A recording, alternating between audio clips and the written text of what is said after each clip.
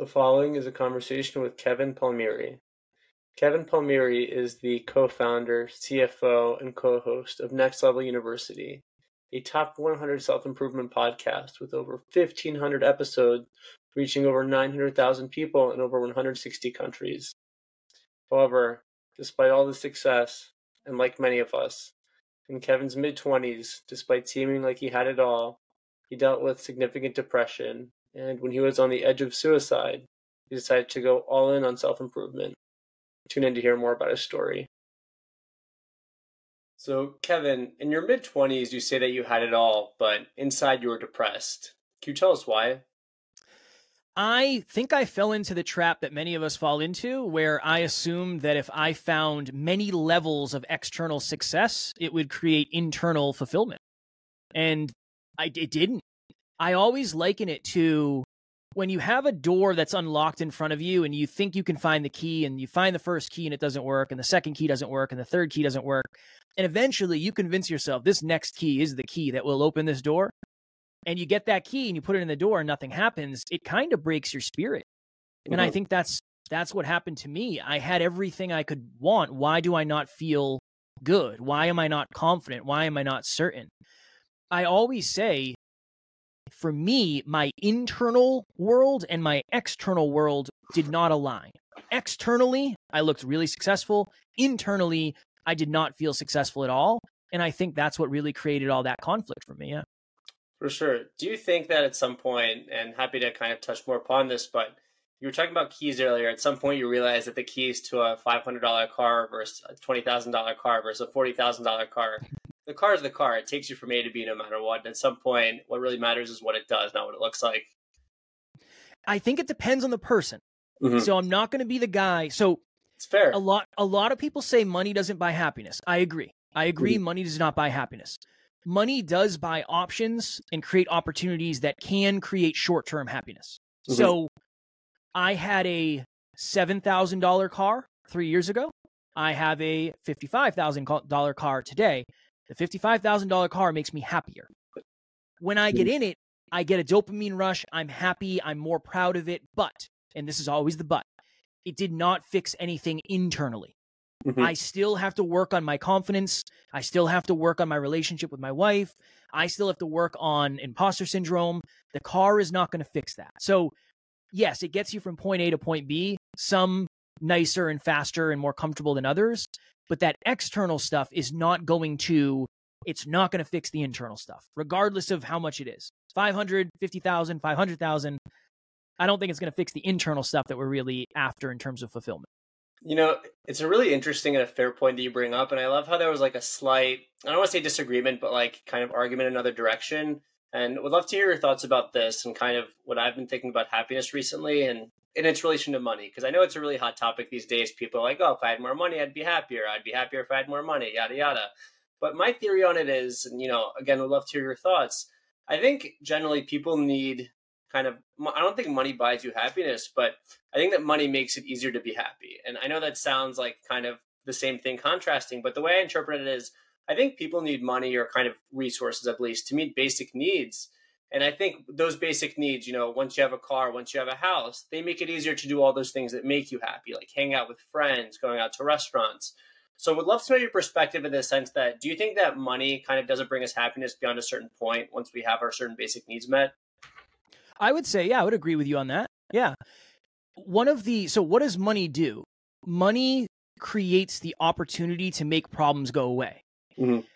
When you have enough money to make certain problems go away, you can focus on other things that make you happier or more fulfilled. But eventually, when you get to a certain amount of money, it actually creates more problems that you have to make go away, and it requires more attention. So I don't ever want to be the person that says money doesn't matter and don't worry about money, because there's a lot of people out there circumstantially that they need more money. 1,000%. There's a lot of people out there that circumstantially they don't need more money. They have plenty of money and they're going to be fine. But yeah, I think it creates opportunity, and I think it allows us to solve problems with money rather than effort and or stress, which I would say probably feels like happiness in the short run.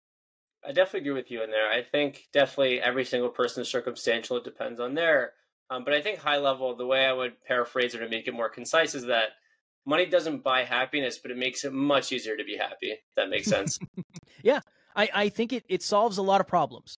If all of the problems that you have, so let's say this, if you have worked just a ton on your internal well-being, and you feel like your self-awareness is super high and you've studied yourself and your relationship is awesome, the last linchpin is not having enough money, and somebody gives you a couple $1 million, that's going to save you a lot of stress, for sure. For sure. So I think it would be short-sighted to assume that money doesn't affect us in that way. Yep, definitely. A dynamic conversation there, but happy we were able to kind of, conversate around that. Back to kind of your story, you mentioned that you had it all, but inside, you weren't feeling as fulfilled. So when you hit that rock bottom internally, what would you say the first step was you took kind of to get back on the rise to feeling better about yourself? I reached out to someone who I felt safe being vulnerable with. My rock bottom moment was sitting on the edge of a hotel bed contemplating suicide, having suicidal ideations, wishing that I wasn't here, because if I'm not here, my problems go with me. And the first thing I did was reach out to someone who I felt safe reaching out to. Here's the thing about that. I did that years before I ever had the suicidal ideation. One of the questions I get asked so often, Daniel, is how does somebody work up the courage to reach out to somebody when they're struggling? And I say, you do not build an umbrella when it starts raining. You build an umbrella long before the rain starts. I had a really good relationship with the person who's my business partner now. I felt safe reaching out. I'd been practicing vulnerability with him for years before I really, really needed to use it at that level. So it's two thoughts. One, if you are in the place where you feel like you need support, who is the person that you feel safe sharing with? That's part one. Part two, if you feel like life is going amazing and you cannot foresee any issues, now is the time to start being vulnerable with the people closest to you, because when it is time and when it is necessary to have that level of vulnerability, at least you will have practiced it. So when times are hard, we try to make things easier. When times are easy, we should plan for the hard.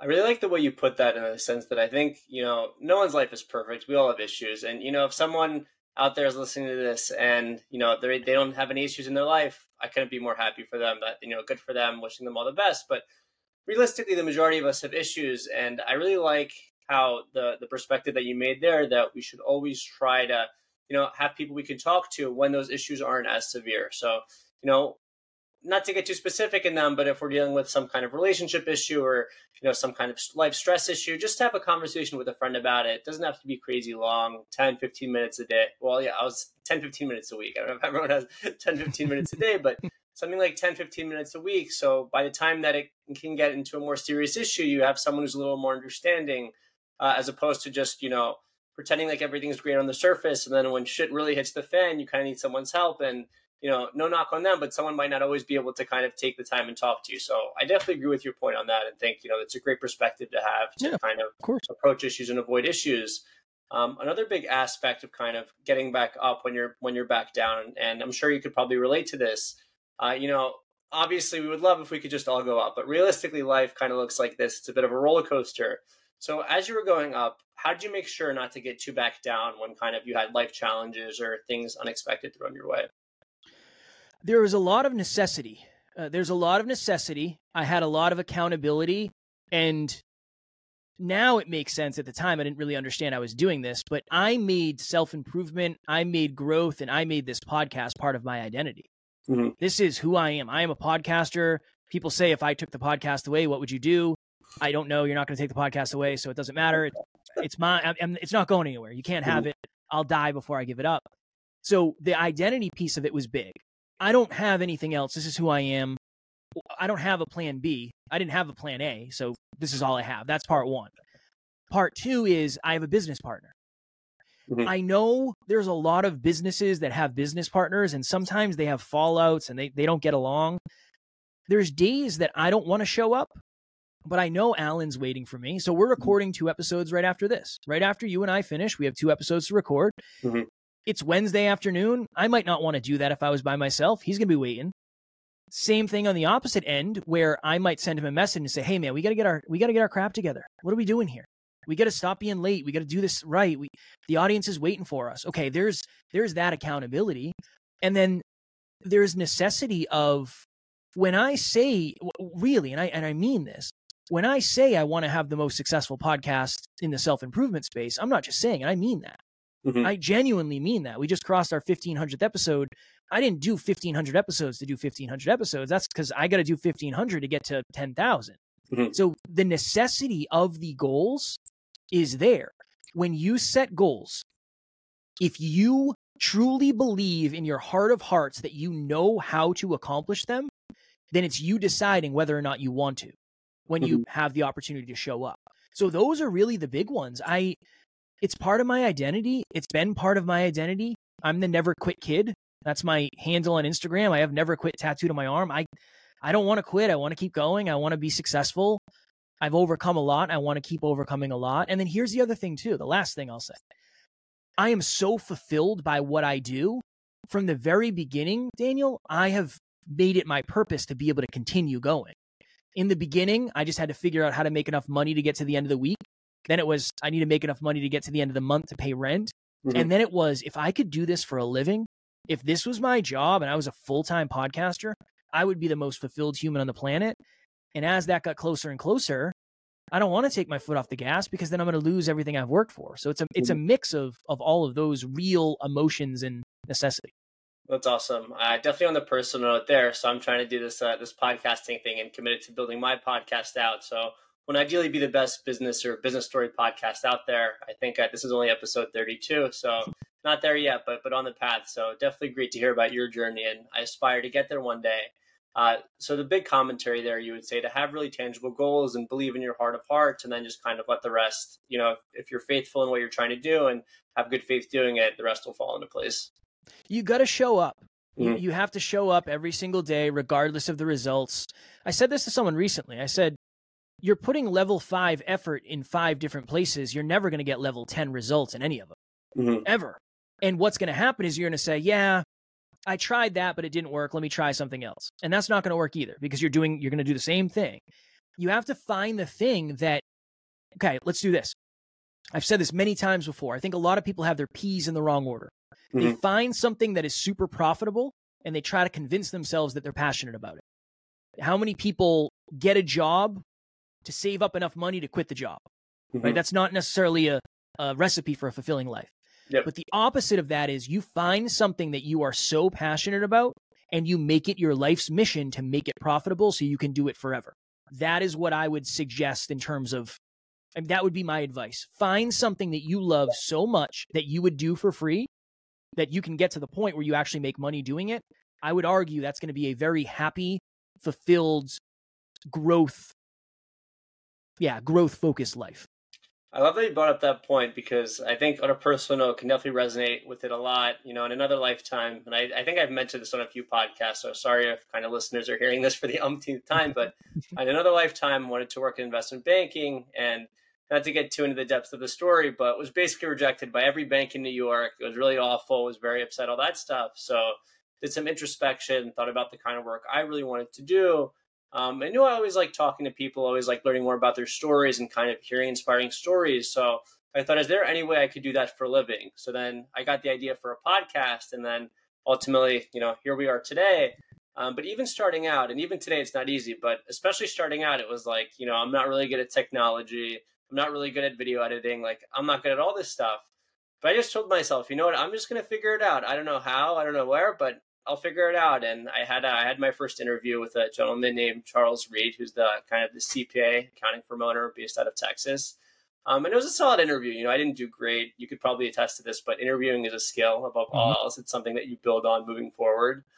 But started out at a very basic level and slowly started to build myself. And now I'm a little bit better at interviewing, a little bit better at editing, a little bit better at all these things. And I think the big thing that I've learned is I'm really grateful. And I guess we'll see where we are in a few years, but grateful that a lot of those rejections didn't work out because it got me thinking to, what I really wanted to do with my life. And I love doing this, just starting it out. So we'll see where it goes. But, it's not easy. There's definitely hard days, but it's a lot more fulfilling than kind of doing something that you just don't see yourself doing. You know what I'm saying?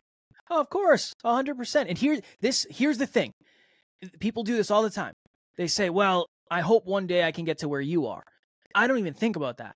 I look at the fact that when we were 30 episodes in, we weren't doing as well as you're doing right now. That's my perspective. That is my perspective. I don't know what the hell I was doing, my friend. I had no clue what I was doing. I don't even know if we were recording video at that point.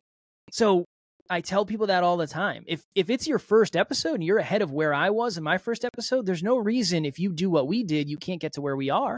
Mm-hmm. Why? There's no reason you can't. So I like to throw that out there.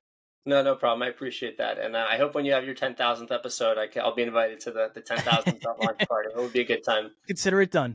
For sure. I appreciate that. I'm really happy that you brought up Alan. So I'm not sure if you know this, but I'm actually having Alan on the show in January. So nice. That'll be a really great conversation. But what role would you say that he's played in your life, just kind of as your business partner, as a friend, and helping you keep this thing going? Mentor. Alan has been mentoring me every single day since probably 2016. So he has taught me, almost not everything I know, but many of the things that I know, he has taught me. I must say humbly, I've learned almost everything I know about business from him, a lot about speaking from him. He has been the mentor that I did not know I needed, but I have been grateful to have every single day for the last 8 years almost now. Yeah. Mm-hmm. Awesome. That's great to hear. I'll definitely make sure to bring that up when I have him on, but I appreciate the shout out to Alan there. Another thing regarding your story, as you were kind of on the come up and as you were building this out, and something you touched upon earlier was just, trying to figure out what you were doing or figure out how to get this thing going.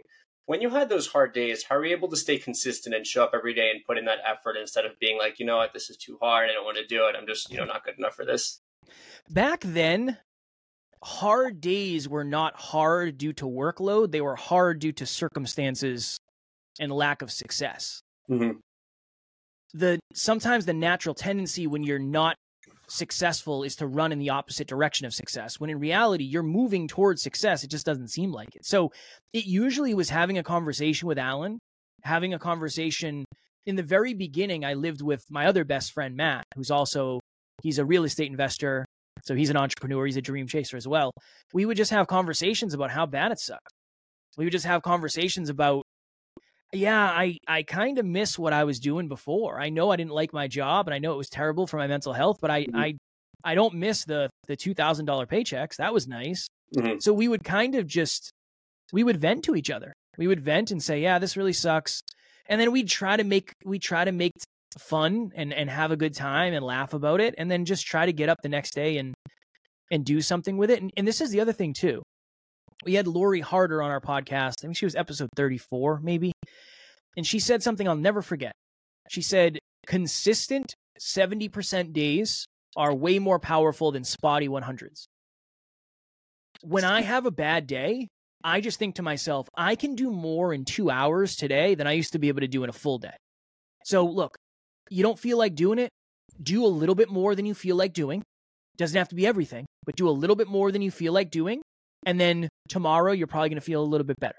That's kind of my thought process now, where some days I still have days where I don't feel like it. I don't want to do it, but I can do more in a couple hours than I used to be able to do in a day. Do that, and then just do a little bit more, just 1% more, and then maybe seek rest, relaxation, or recovery. I love the way that you put that. I think that's a beautiful quote, and I think something I definitely won't forget now. I think, people... It's hard to kind of state this because it's kind of a loaded topic, but I think a lot of times, with social media, people see these people building really successful companies, or they see people building lives, and, they try to have in their mind, okay, I'm going to give 100% for a week, and then they burn out. But I think they burn out for primarily 2 reasons. One, they're doing something that they don't love. Or 2, even if they're doing something they love, they want it to work overnight. And when they're like, oh, this isn't working, something's wrong with me. So I think that the beauty in the quote that you just said is that, if ideally we can have 100% days once in a while, but, we're humans, we're not machines. We can't really go 100%. But if we can give 70%, of our energy, or 70% of, the work every single day, I think that consistency over time will build up. So I think it's definitely, a really valid thing that you said there for sure. Thank you. Well, Lori said it, so I got to give her credit. Shout out to Lori Harder.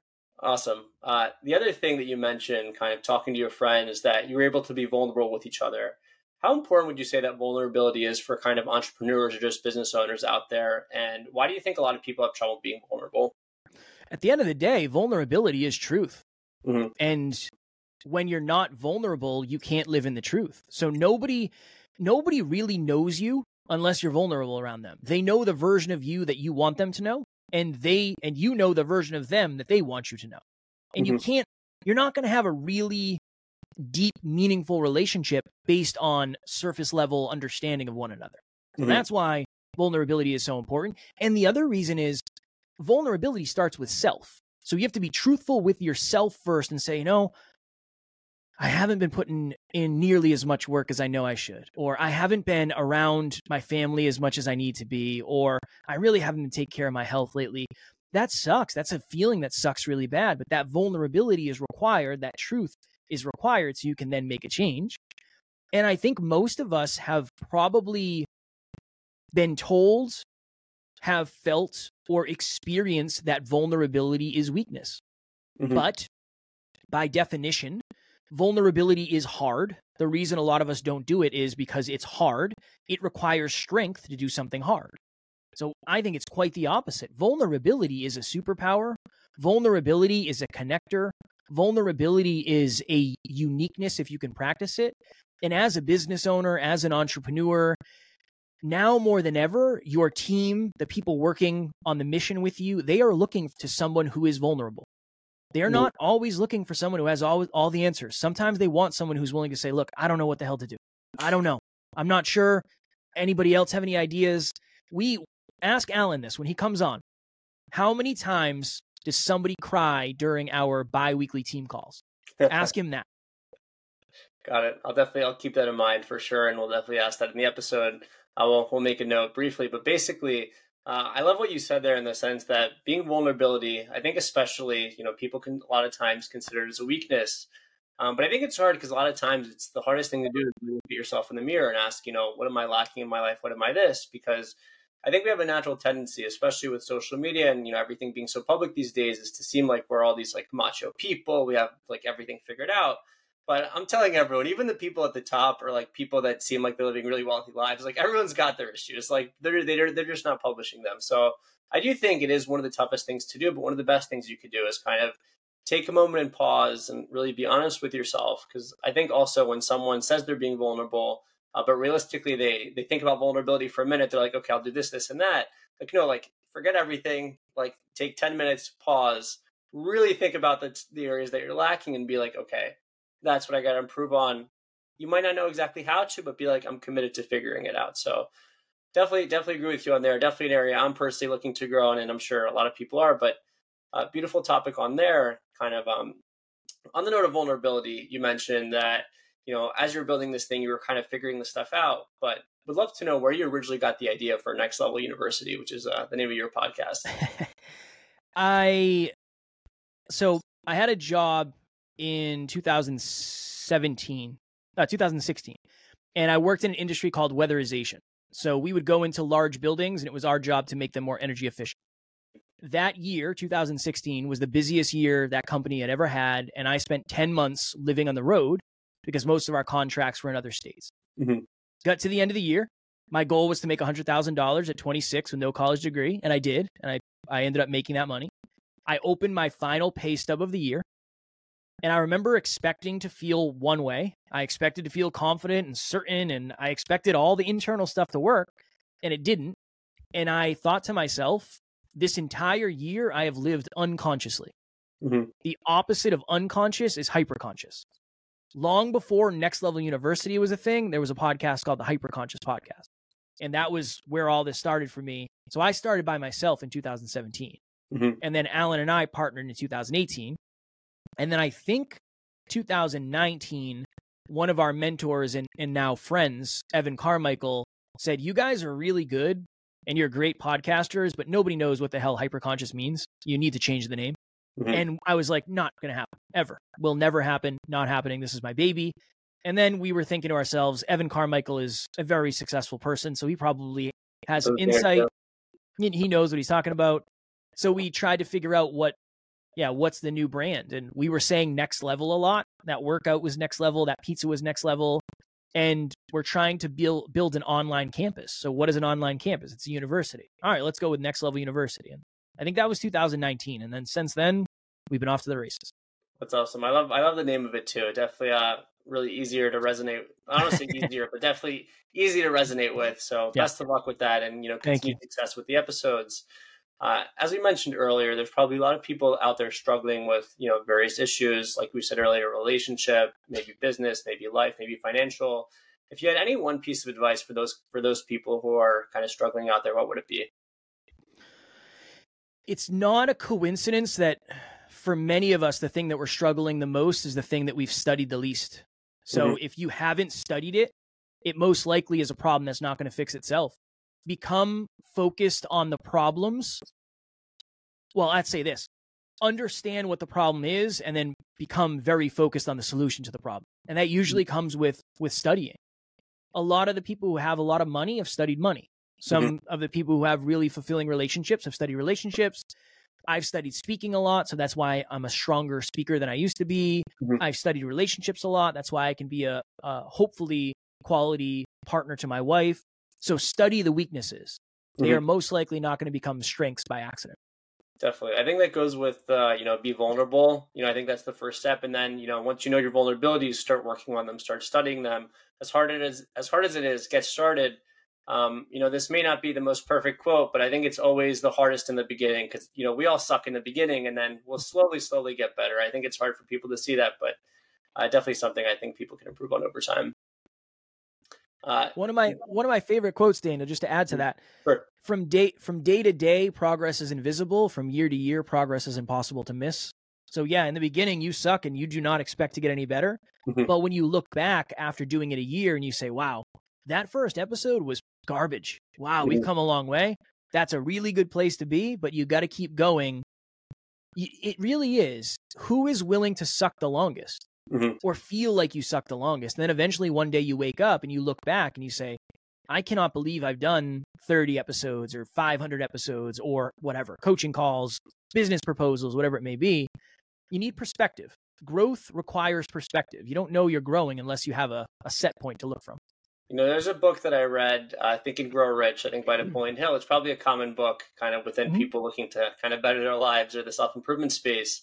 But one of the main topics of the book is that like success is very mysterious. Like it'll just show up one day, but you just have to kind of keep your head down and trust that one day it'll come. So definitely resonate with what you said there and agree with your point on that. On another note, as we've mentioned, people struggle. Do you think it's possible that someone can achieve success in their life without struggling, or do you think that inherent struggle is part of everyone's success story? I think resistance is required for growth. So if the level of your struggle is directly connected to the level of your goals. If you want to climb Mount Everest, you're going to have to struggle more than someone who wants to make it to the top of the jungle gym. Just as an example. Yeah, I don't think it's avoidable because life in adversity is coming for all of us. I'm going to have struggles that I don't even choose. I've chosen a lot of my struggles based on the business, and that's great. That's privilege pressure, but I'm going to get some stuff that I don't want for sure. I would say it is directly connected to the size of your goals. Where I think a lot of us get misled is someone later in life will say, I really wish I wouldn't have worried as much. It's like, I know what you're saying because you made it, but I wonder if you stopped worrying 15 years in, if you ever would have got to the point you are today where you're able to give the advice that you wouldn't have worried so much. It's a very, very dangerous game. There's, Alex Hormozi? You know who Alex Hormozi is? I do, yeah. He's the big sales guy, $100 million leads. Where's that New York thing? Big muscle dude. Yeah, he's jacked. He had a really good post recently where he said, people work for 15, 20, 25 years, just grinding away, doing the right stuff, doing the fundamentals. And then when people ask them how they made it, they say, well, it was my morning routine. It was my meditation. It was the ice bath. It was this and this and this. And it's like, no, you forgot what made it. It was the 25 years of you doing the same thing every day when you didn't want to do it. I think that's a good example of the struggle that most of us are probably going to face. But I do think it's dependent. If you just want to start a podcast, not going to be that much of a struggle. You got to figure out how to do it, get the equipment, overcome the fear of seeing your face on camera and hearing your voice. You're off to the races. Yep. If you want to get to 100 episodes, you're going to have more struggles. If you want to turn it into a business, you're going to have more struggles. And then I think it just kind of compounds or multiplies from there. Definitely. I think a fair point too. I think that the biggest thing that you mentioned earlier that really resonates, I think when people looking back on their life, so people who are retired and have regrets or biggest regrets of people who are dying, they say, I wish I would have worried less. I wish I would have done this. I think high level, it's in good faith because I think they just, what they want to do at that point is just pass on to the next generation their advice. But realistically, I agree with what you said earlier in the sense that if they didn't worry about certain things, maybe there were some places that they shouldn't have stressed about at all. You know, we're humans, we're emotional, that happens. But if they didn't worry about some business things, I don't know if they would have gotten to where they are. So I definitely agree with you in the sense that I think a little bit of struggle is necessary to succeed for sure. Yeah. On the other note, just a funny thing, you mentioned climbing Mount Everest. I just wanted to mention, so my last guest, Jennifer Drummond, she actually climbed Mount Everest. So I think just a really funny pun that you brought that up. My goodness. Alan said something, there's only been like, what is it, 6,000 people or something? It's like 0.00004% of the population has climbed Mount Everest. So that's wild. Yeah, it's nuts. I asked her a bit about it on the show, and she basically said that the way that you do it, so you have like Mount Everest, the whole mountain, but it basically takes like, I think, a month and a half, 2 months to do the whole thing, because you basically go up once to the point of failure, come back down, let your body like gain more oxygen, and then you pretty much keep doing that until like you have the final climb, and then, you know, you just kind of do it. So terrifying. Not for me. Maybe on the bucket list one day, but we'll let it stay on there for now. But definitely something to think about. On another note, if, you know, God forbid, you lost it all, everything that you've built, which I hope doesn't happen, what you're doing is great and wish you the best. But if unfortunately that were to happen, how would you start over or kind of build yourself back up again? I would start a podcast for sure. Here's the thing. So it's great. It's a great question. I love it. I have a lot of perception now when it comes to podcasting, so it wouldn't be nearly as hard. Mm-hmm. That's the other thing is, at this point, I've done 1,500 episodes. I've been on 700 other shows. I've grown our show. I've helped other shows grow. So that my resume would exist. I might lose all the results, but the resume never really goes away. So I would just do the same thing. I would set up the studio. I would start recording podcast episodes. I'd break it up into micro content. I'd share it on social media. I'd reach out to people to get on podcasts, and I would just do the same exact stuff I'm doing today. And here's the funny piece about that. It wouldn't take nearly as long as it did to get to where we are because I have a lot of the answers that I didn't before. So it might sound like it's kind of a cliche answer, but I would do the same exact thing I'm doing today. It would probably just not take as long to get here, hopefully. You know, I love that you brought that up, because I think two main takeaways from that. One, I think a lot of people are scared of doing their own thing, being a podcast or business or something else. But I think that what people don't realize is they think of a win-lose mentality, but realistically it's win or learn.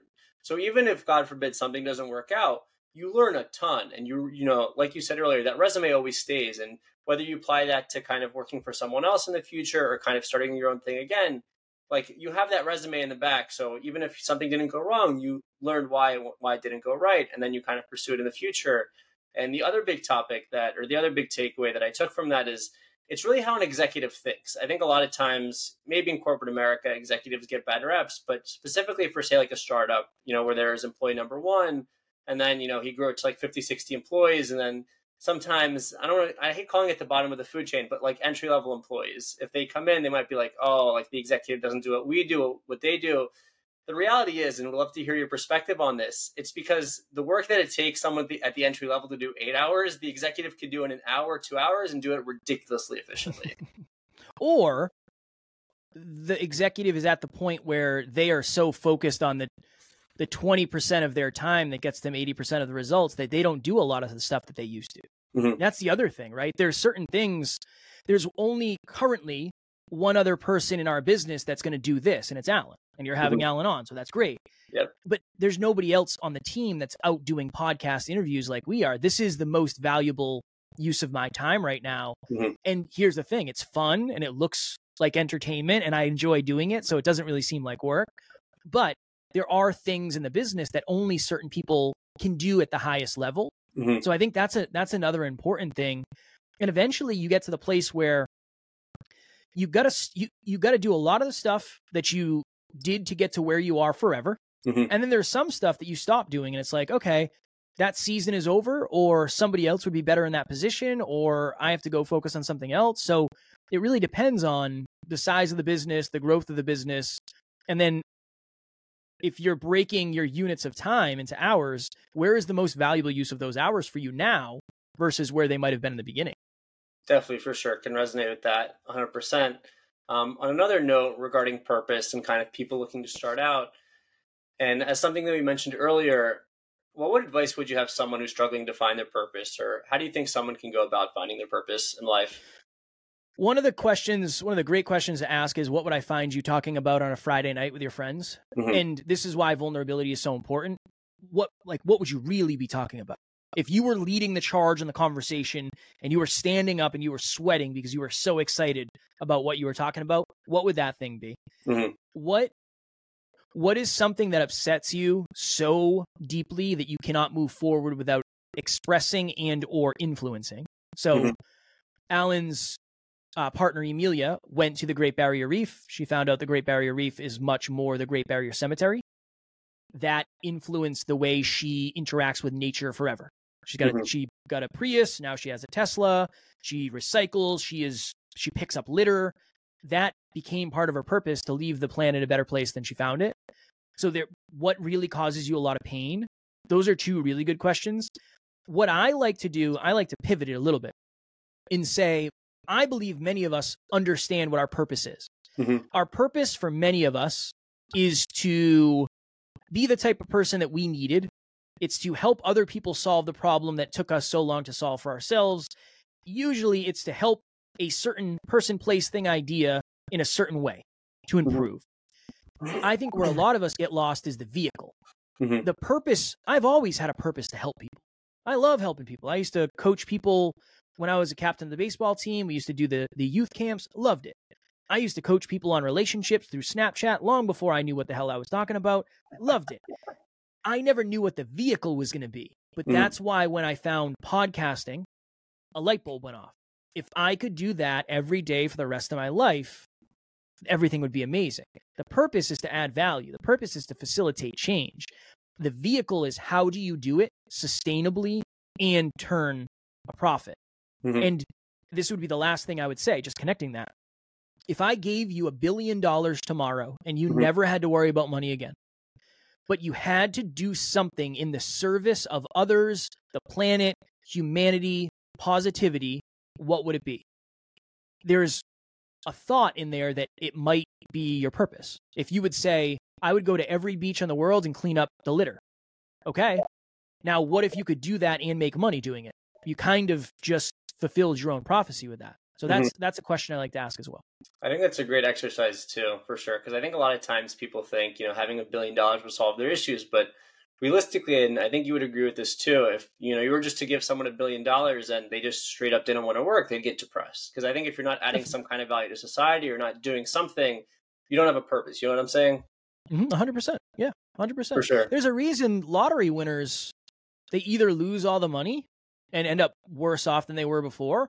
I don't know what the suicide rate of lottery winners is, but I think I read somewhere that it's pretty high. So I would be willing to suggest that there's probably something that goes to that.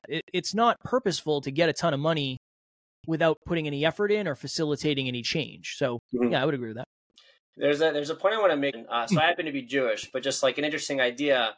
My perspective, I have like my beliefs, but I'm always open for dialogue, whatever. But an interesting, theme that there is, I think that if people get money, or if people get they call it parnasa in Judaism, but if people basically get money without the blessing, without the hard work, it's a curse. So not to kind of draw too many comparisons between like religion and practicality. But the reason I wanted to bring that up is because, if you see someone who has $1 billion and they worked for it, that person's going to be infinitely happier than like some random lottery winner, if you know what I'm saying. Yeah. Well, and you have the skills. There's a big difference between getting $1 million or $1 billion or $1 trillion or $1 gazillion and being the type of person who is capable of getting and sustaining. Mm-hmm. Those are drastically different humans with drastically different skill sets, with drastically different confidences. So I think it ends up putting you in the category that I was in my mid-20s, where everybody thought I was a certain thing because of the results I had, but I knew I was a certain thing because of the way I felt. That delta, the difference, the contrast between those two, I think that's a dangerous game. So I very much would agree. Yep, for sure. Some fun things to ask, and I think you'll really enjoy these questions. But okay. If you could go back to your 10-year-old self, Kevin. So say, for example, right now you'd be talking to, you see a little 10-year-old Kevin. what advice would you give him and why? I would probably tell him to hang on to as many memories as he has from this time. Because when you get older, these are the times you're going to look back on and you're going to say life was so much simpler back then. That's probably, as much as I would like to say, yeah, I would tell him to read books. 10-year-old Kev was not going to read any books. So it would be hang on to the memories you have, because these are some of the best, most simple times in your life. Like run around, play catch, have a hamburger, carefree. Yeah. Be a kid. Yeah, those are the vibes for sure. If you could have dinner with anyone in history, dead or alive, who would it be? Eminem. I don't aspire to have the character, but I would love to say, dude, why didn't you just quit? Like, why didn't you just quit? You had so many opportunities to quit. Why didn't you? And what does it feel like to be one of the best ever to do what you do? I think that's a really valid answer. Selfishly, I'd ask him how he looks like, 30 when he's like 50 something years old. That's also fair. That's a good answer. A good question. Yeah, for sure. Another thing you mentioned is that, or maybe alluded to, is that now you might maybe reading books. Is there a favorite book that you've read recently and why? My goodness. I am currently listening to, it is one of the Phil M. Jones book. I think it's Exactly How to Sell. So I'm very big in our company. I'm very big into the sales. I'm now the CSO. So yeah, Phil M. Jones is one of the best sales trainers, one of the best speakers. We were lucky enough to interview him a while ago. So I think it's called Exactly How to Sell by Phil M. Jones. That is what I'm reading now. But if you said to me, what is one of the books that has made the biggest change for you? It would probably be Mindset by Carol Dweck. That was one of the best books for me. I didn't realize how fixed of a mindset I had. That helped me adopt more of a growth mindset. Got it. Awesome. Appreciate that note on some literature there. Of course. What would you say brings you the most happiness in life? Probably happiness. See, this is where I get handcuffed, because I create my own definition of happiness. So I got to make sure I stay with it. It's all good. Probably when I get off an interview, and so I get off the interview, I shut off my lights, I take my headphones off, and I say, wow, that was a really good person. Or like, wow, what a good human. My wife hears me. I'm sure she hears me say that all the time. I'll do that after this interview. I appreciate it. Just to myself. It's not, it's for no reason other than, oh my goodness, I can't believe I just get to do this. That's what brings me the most happiness. The most fulfillment is when I get to the end of a day and it's like, I don't know how I survived that, but I feel like I grew a ton. Today will be one of those days. It's 5 a.m. to 7 p.m. Pretty much straight through. It's challenging. It sucks. It's brutal. But when I get to the end, it's like I'm really fulfilled with everything that I did and all the stuff that I put out there today. No, best of luck with that, man. I hope this hour I've made it a little easier on you. You have. I'm grateful. On that note, you're up to a lot of really cool stuff. It's been an absolute blast talking. Is there any final piece of advice you have for anyone, whether it's life advice, relationship advice, business advice, podcast advice? Final word is yours, man. One of my favorite quotes, I think it could be considered advice. The biggest difference between who you are today and who you want to be eventually is your habits. So if you can just adopt one new habit, or if you can shift a potentially bad habit to a better one, track your finances, exercise for 30 minutes, play the gratitude game with your partner before you go to bed. Those things seem small. They seem unimportant, but they add up. That would be a really, really big one. And then just because you mentioned relationships, one of the best questions for me that's helped me and my wife in our relationship, when somebody comes to you with something, if they're venting to you, just say, are you looking for strategy or are you looking for support? So are you looking for me to help you solve your problems, or do you just want to vent? That has saved many people from having arguments when you don't need to have arguments. Definitely me and my relationship as well. Got it. Well, that's an awesome final word. And Kevin, best of luck with the rest of the day. And thanks so much for coming on the show, man. Thank you for having me, my man. Thank you for listening to my conversation with Kevin Palmieri. If you enjoyed the episode, rate the show on Spotify, drop a comment on YouTube, and subscribe.